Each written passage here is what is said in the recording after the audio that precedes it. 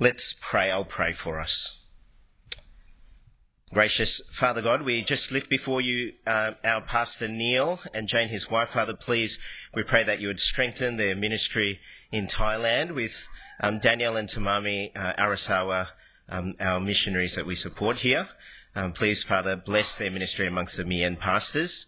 We pray too for ourselves, Father, that you would cut our hearts open with your word, that you would put us back together through your word, Father. May this word bring life to us because it is from you. Please use me to speak your word faithfully, boldly, clearly and lovingly for your glory. In Jesus' name, amen. Why have the Avengers movies proved to be so popular in recent years? I've been reflecting on that. What is it that seems to have captured the hearts and minds of so many people?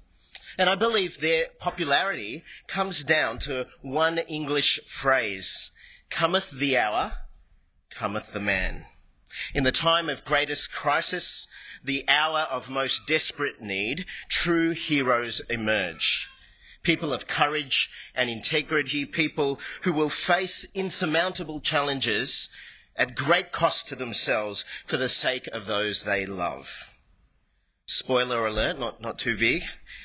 If you haven't yet seen Avengers Endgame, there is a scene, a final battle where Captain America, the superhero embodiment of all that is good and noble in life, stands alone against the evil Thanos and all of his forces. And the odds are against him. He's weary, he's injured, and it would be easy to give up. But for the good of all, he drags himself to his feet to fight one more time. Cometh the hour, cometh the man. Some think that this phrase is attributed for the first time to Winston Churchill, the Prime Minister of Great Britain, whose dogged resolve helped to lead the Allies through the darkest years of the Second World War and on to victory. Well, I think that phrase could have been written about Jesus, and it could have come straight from the Gospel of John. Because right through the Gospel of John, we've been waiting for this hour to come, the hour of Jesus' death on the cross, the hour that is both the darkest and the brightest hour of humanity. At the cross, we see true character emerge, whether that is at its best or at its worst. And in the end, the man of courage and integrity, the hero who gives himself up for the sake of others, is Jesus. The one who gives himself up for our most crucial hour is Jesus. And that's what we're going to look at today in this passage. In light of the cross, trust Jesus, not yourself, and love as you have been loved. In light of the cross, trust Jesus, not yourself, and love as you have been loved. Well, let's look at the first part of our passage, verse 18 to 30. And this section focuses on Jesus in a very tense situation. So I want you to imagine the final meal that Jesus shares with those closest to him, his 12 disciples. But amongst them, Jesus knows there is one who will betray him. And we're told in chapter 12 about Judas. Judas is the keeper of the money for the disciples, and he's a thief. Judas helps himself to the money collected. And it is this love for money that is the undoing of Judas. We see this in Matthew 26. The love of money drives Judas to hatch a plan that he thinks is a secret plan, to hand Jesus over to the chief priests for 30 pieces of silver. And no doubt Judas and the chief priests think that they're in control of these events. But Jesus says the very opposite to his puzzled disciples. I am in control. John 13, verse 18. I'm not referring to all of you. I know those I've chosen, but this is to fulfill this passage of Scripture. He who shared my bread has turned against me. I'm telling you now before it happens, so that when it does happen, you will believe that I am who I am. Judas's betrayal is under the sovereign control of God. In fact, according to Jesus, Psalm 41, written centuries before, is now being fulfilled by God. As Jesus speaks this very evening in the upper room, Jesus wants his disciples to reflect on these events as they unfold, because he wants them to know who it is who is speaking to them, who it is they are to trust. It is no less than God himself.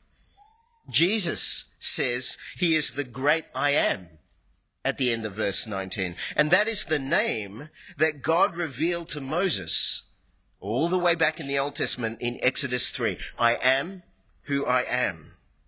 God is the one without beginning or end, all powerful, all knowing, completely in control, the one who ruled over Pharaoh in order to save his people from slavery. And Jesus is now claiming this title for himself. I am who I am. Back in chapter 8, before Abraham was, Jesus said, I am. It's a big picture of Jesus, isn't it? All powerful, always in existence, the Word who was with God, the Word who was God, Jesus, God the Son, is not a helpless victim. Everything is under his control, even this treacherous plan of Judas and the chief priests. Verse 20, very truly I tell you, whoever accepts anyone I send accepts me, and whoever accepts me accepts the one who sent me. Jesus wants his disciples to trust him. At this most crucial hour, trust the one sent by God, trust the great I am. But these words are also written for future generations.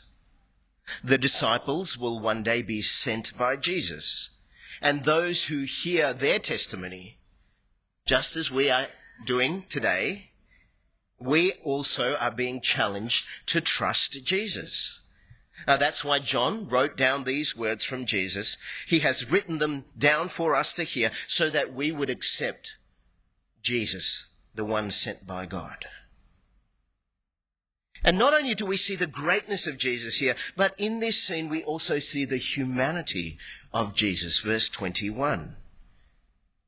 We see that Jesus is distressed. He's troubled at what Judas is about to do. In John 11 at Lazarus' tomb, Jesus was so greatly distressed he wept. In John 12, at the prospect of the coming hour of his death, Jesus is also troubled. He's distressed. Sin in this world distresses Jesus. Sin that results in death troubles him. Sin in his friend Judas breaks his heart. Keep in mind that Jesus has spent 3 years with these disciples, including Judas, who now sits so close to him that he could pass a piece of bread to him. And what happens next is both puzzling and poignant. Verse 22, the disciples are so puzzled, they can't comprehend that one of them would betray Jesus. Peter asks John, the one we believe is the one Jesus loved. And such is the intimacy between Jesus and John that John leans right up to Jesus and asks him, Lord, who is it? And Jesus dips the bread in the dish. And then we witness this incredibly poignant moment in the gospel. To offer a meal is significant in the culture of Jesus. It is to offer provision and protection to someone. To take someone into your home for a meal is to take them into your heart. So as Jesus offers this bread to Judas, it is as though Jesus gives Judas one last opportunity to come under his care, his eternal loving care. Much earlier in John's Gospel, we're presented with this choice.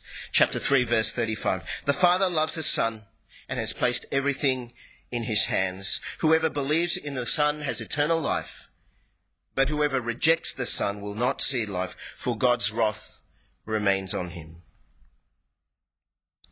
You see, because of who Jesus is, don't miss the significance of the choice in front of Judas. It's not just the choice for a piece of bread. God the Son offering Judas one last opportunity for eternity with him. And the eternal destiny of Judas hinges on this choice. Choose Jesus and you choose life. Reject Jesus and you bring judgment on yourself. And tragically, Judas makes his choice. Verse 27. As soon as Judas took the bread, Satan entered into him. Judas took the bread, but in his heart, he rejects Jesus. Now I'm going to pause for a moment. I'm going to address a question that is often asked in relation to Judas. Who is to blame? Who is to blame for Judas's betrayal? Is it God, humans, or Satan? Is Judas someone in God's sovereign plan, someone used by God to fulfill God's purposes? Or is Judas completely responsible for his own choice to betray Jesus?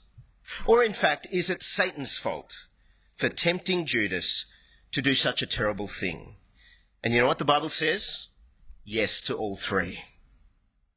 The Bible doesn't say exactly how all three of these things fit together, but all are true. For example, verse 2, we see that Satan clearly has a role in prompting Judas. Verse 2, the evening meal was in progress and the devil had already prompted Judas, the son of Simon Iscariot, to betray Jesus. But we also see Judas's responsibility. Matthew 26, verse 24. Woe to the man who betrays the Son of Man. It would be better for him if he had not been born. It is an active decision of Judas to betray Jesus. A decision that he is accountable and he will be judged for accordingly. But we also see God's sovereign hand in Judas's betrayal of Jesus. John 17. While I was with them, I protected them and kept them safe by that name you gave me. None has been lost except the one doomed to destruction, so that the scripture would be fulfilled. We're told in the scriptures that these three things, human choice, God's sovereignty, Satan's activity, they're all at work in the death of Jesus. A good example is Acts 2. Verse 23, this man, speaking of Jesus, was handed over to you by God's deliberate plan and foreknowledge, and you, with the help of wicked men, put him to death by nailing him to the cross. Can you see what the Apostle Peter is saying?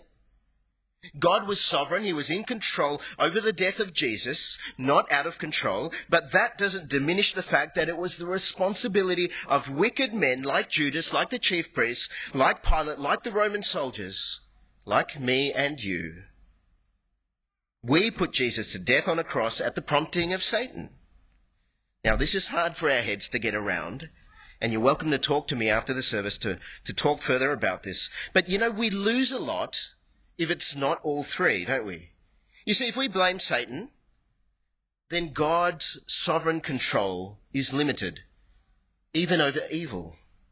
Now, if we say it's all Judas's fault, then we ignore the reality of Satan, that he's active in the world and that God is not sovereign over the world. Now, if we say that God is to blame because it's his purposes, then we become fatalistic, don't we? We have no choices and we're not responsible for our choices. But the Bible doesn't say that. All things are true. The reality is Judas chooses to reject Jesus at Satan's prompting, but God is so great, the great I am, that even the wicked act of the cross is in Jesus' control. Okay, let's get back. Let's apply this. In light of the cross, trust Jesus and not yourself. 10 years ago, 80 of us from this church were caught up in the bushfires of Black Saturday.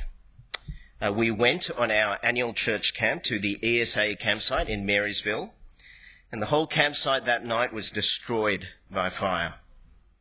And what we didn't know at the time was that many people would die that night in Marysville. But by God's grace, all 80 of us were saved when we were evacuated to Alexandria. Cometh the hour, cometh a man. Adam Humphreys, now a pastor at Darebin Presbyterian. He was a ministry trainee at our church at that time. Adam was coordinating that camp, and Adam did a remarkable job of leading us to safety. Once Adam heard about the fires, he calmly organised all of us to meet together, and he set a plan for us to evacuate as a group. The campers without kids were to pack their things first, and then go and help the families to pack. And then together we were to drive in convoy to Alexandria, leaving no one behind. You see, we couldn't go to Melbourne because the Black Spur had been cut off due to the fires. And I remember there was this crucial period of time where it could have gone either way, where instead of calm organisation, the group could have descended into blind panic. And there were people contemplating doing their own thing and not sticking with the group, driving themselves or their families away from the camp to save themselves. And you see, instead of trusting Adam, it could have been every man for himself. And I'm sure if that happened, some in our group would have died that night. In the same way, trusting Jesus or trusting yourself is a matter of life and death, with even greater consequences because it is a matter of eternal life and eternal death. Judas chose to trust himself, to formulate his own plan, to look after his own life, a plan that involved rejecting his Lord, and in the end, 30 pieces of silver cost him everything eternally.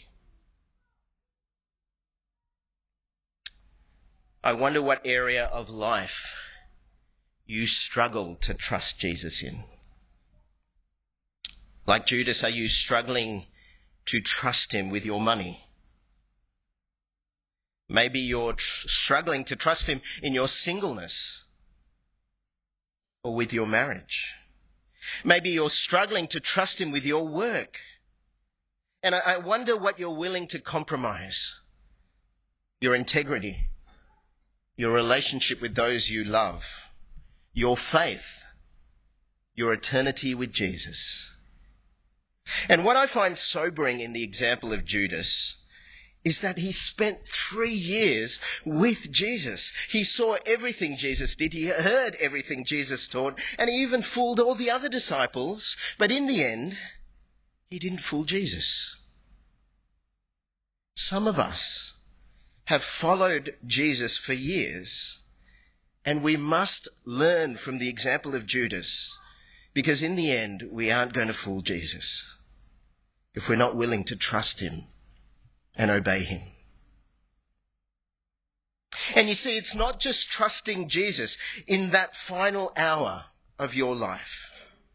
It's about trusting Jesus with all the small decisions that make up your life, that lead to that final hour. You see, there are thousands of decisions in life where we either choose to trust Jesus or choose not to trust Jesus. Judas would have heard this. He would have heard this promise. Judas would have heard this promise from Matthew chapter 6. On the Sermon on the Mount, Jesus said, "Seek first his kingdom and his righteousness, and all these things will be given to you as well. Therefore, do not worry about tomorrow, for tomorrow will worry about itself. Each day has enough trouble of its own." And so when Judas was presented with the collection, Judas had a choice, didn't he? Do I trust Jesus? Do I trust his promise to look after me, to provide for me? Or do I trust myself and take from this collection for myself? Judas chose to trust himself with those decisions, and therefore, in the end, in that final hour, he chose to trust himself. And we're presented with those choices every day, aren't we? Do I take that extra shift for just a bit more money, or do I meet with God's people?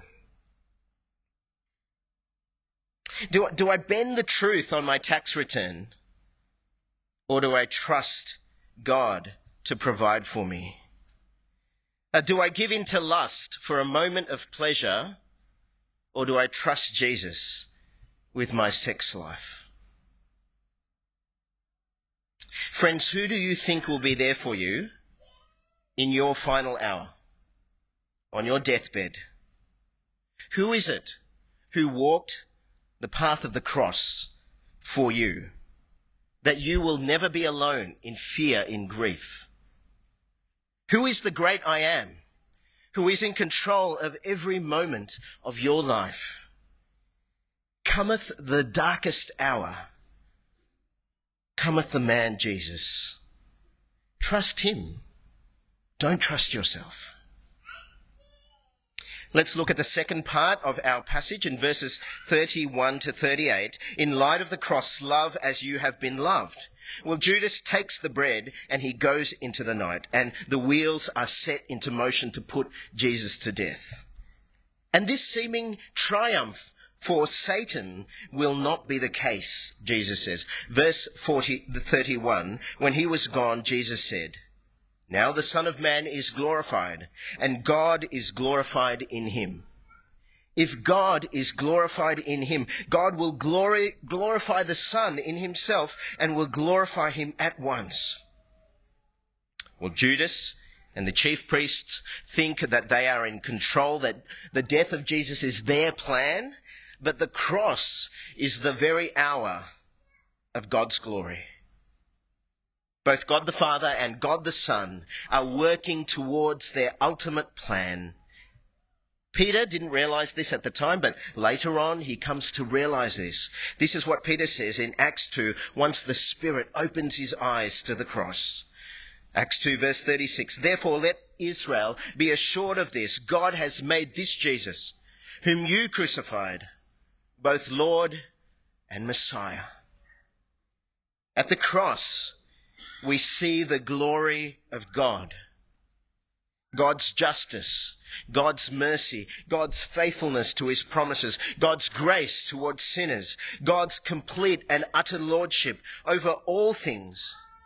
We see the love between God the Father, Son and Spirit, as each one works together to save a sinful world. The cross is the vision of God's glory. Isn't that amazing? But at a personal level, we can only imagine what Jesus is going through.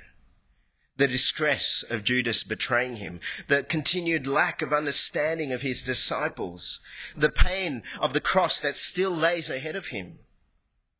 And you might think that Jesus would be consumed with all these things about himself, and you'd be wrong. For even at this time, Jesus gently cares for others. Verse 33, "My children, I will be with you only a little longer. You will look for me. And just as I told the Jews, so I tell you now, where I am going, you cannot come. A new command I give you. Love one another. As I have loved you, so you must love one another.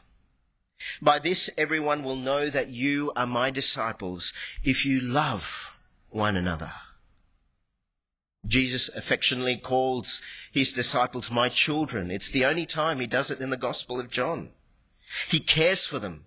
He explains what the cross will mean for them. Separation for a time.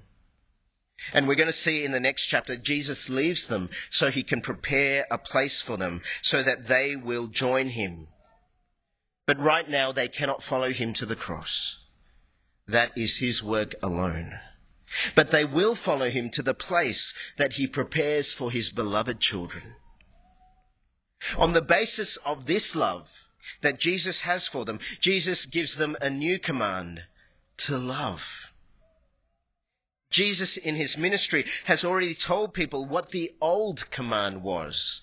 Matthew 22, love your neighbor as yourself. All the law and the prophets hang on these two commandments.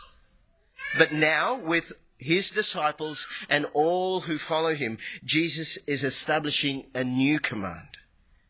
Now, to love was not new, but they are now to love at a new standard. as I have loved you. Now, how does Jesus love his disciples? We're told from last week's passage, to the full extent he loved them. He loved them by washing their feet. He will love them fully when he lays down his life for them on the cross.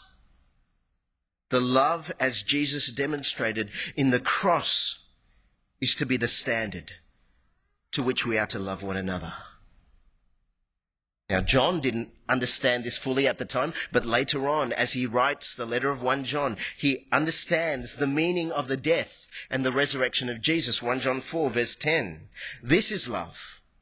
Not that we loved God, but that he loved us and sent his Son as an atoning sacrifice for sin. God so loved us, we also ought to love one another.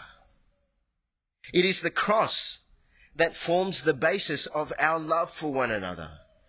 And John unpacks this. Think for a moment about the depth of your own sin. Now think then of the collective depth of all our sin.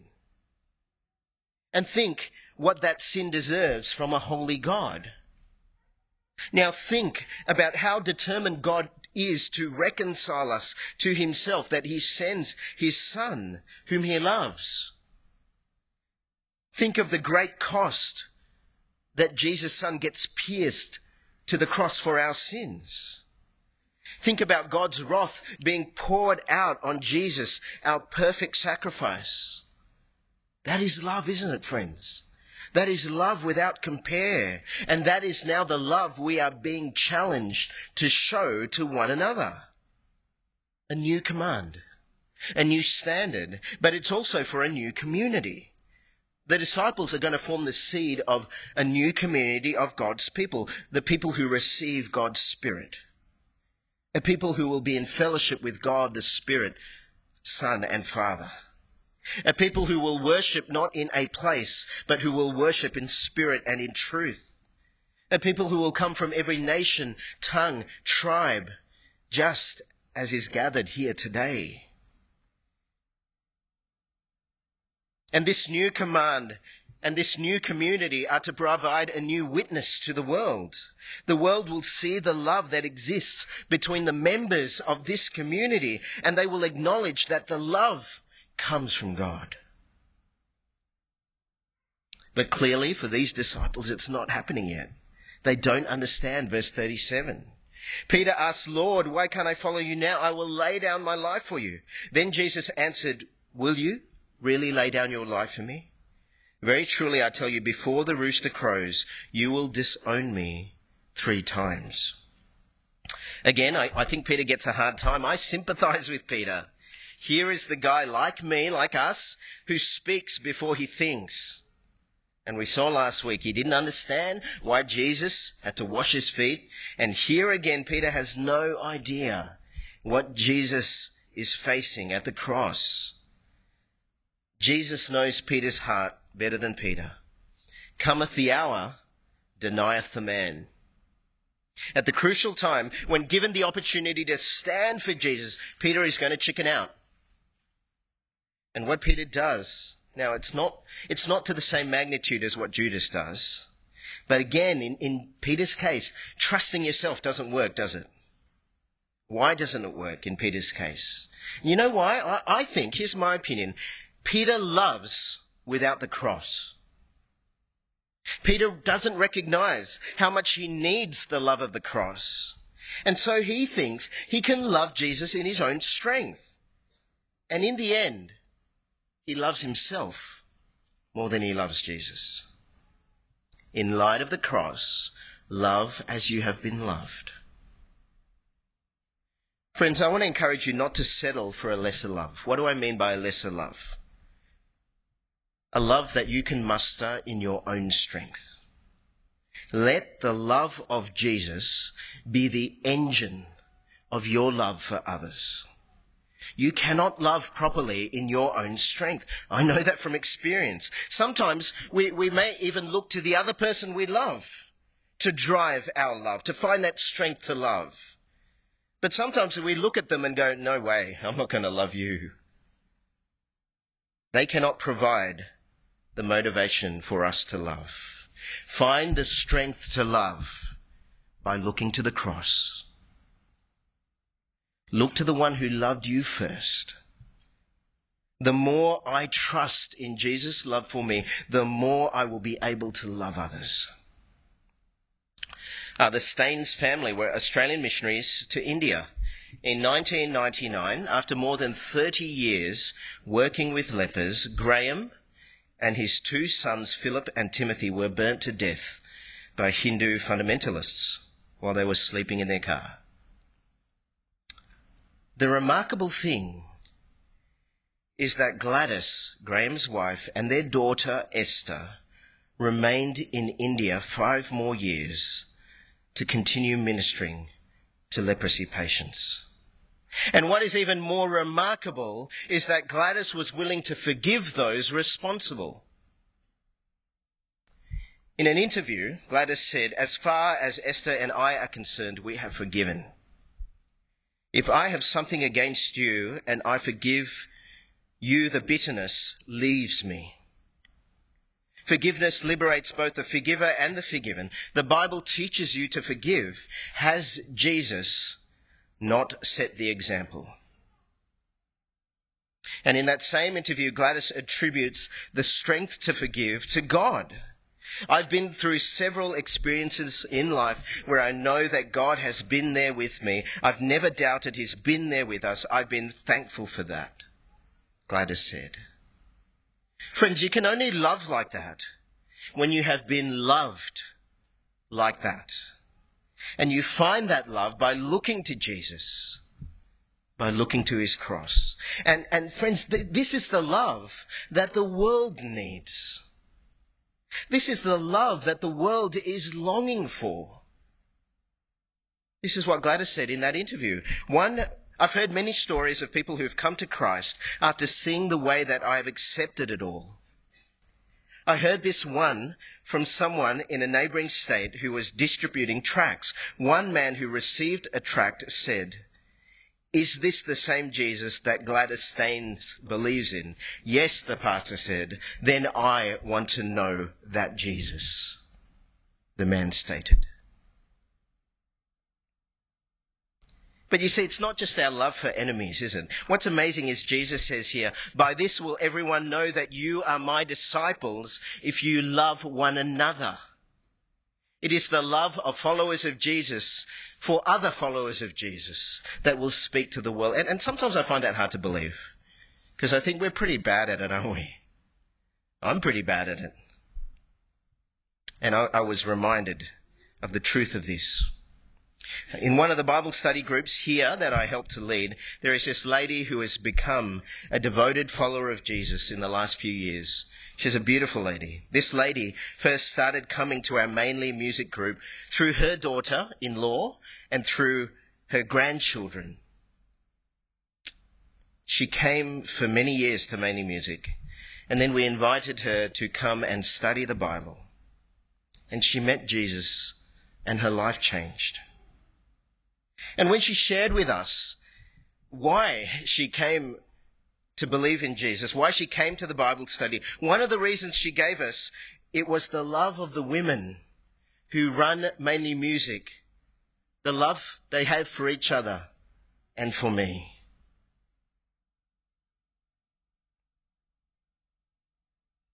She had never come across, in all the years that she worked with women in her workplace, of love like that. And in the end, she met the source of that love, Jesus. Let me say to you, because you may not realize, but for all of you who follow Jesus, the way you conduct your marriage, the way you love your children, the way that you love each other, speaks so much to the world. Friends, in light of the cross, trust Jesus, not yourself, and love as you've been loved. Let me pray for us. Gracious Father God, as we see Jesus in this final hour, over this final meal, Father, We can't even imagine what he was going through for us. Gracious Father, we give you thanks for the great I Am, the great sovereign God. We give you thanks, Father, for Jesus. We thank you that all things are in his hand.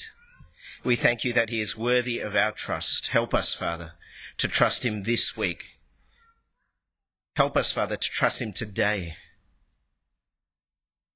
Help us to trust him with all the decisions and choices we face. And Father, in our final hour, in our desperate need, Father, help us to trust him. Gracious Father, we have experienced a love without compare. A love that sees the worst of us and gives us the very best. Father, help us to love like this, with courage, with perseverance, with integrity, with the same love you showed us in Jesus. Help us to do that when the people we find hard to love. Help us to do that, Father, when there is nothing in us that would drive us to love. Help us. Help us to do all this for the glory of Jesus. In his name. Amen.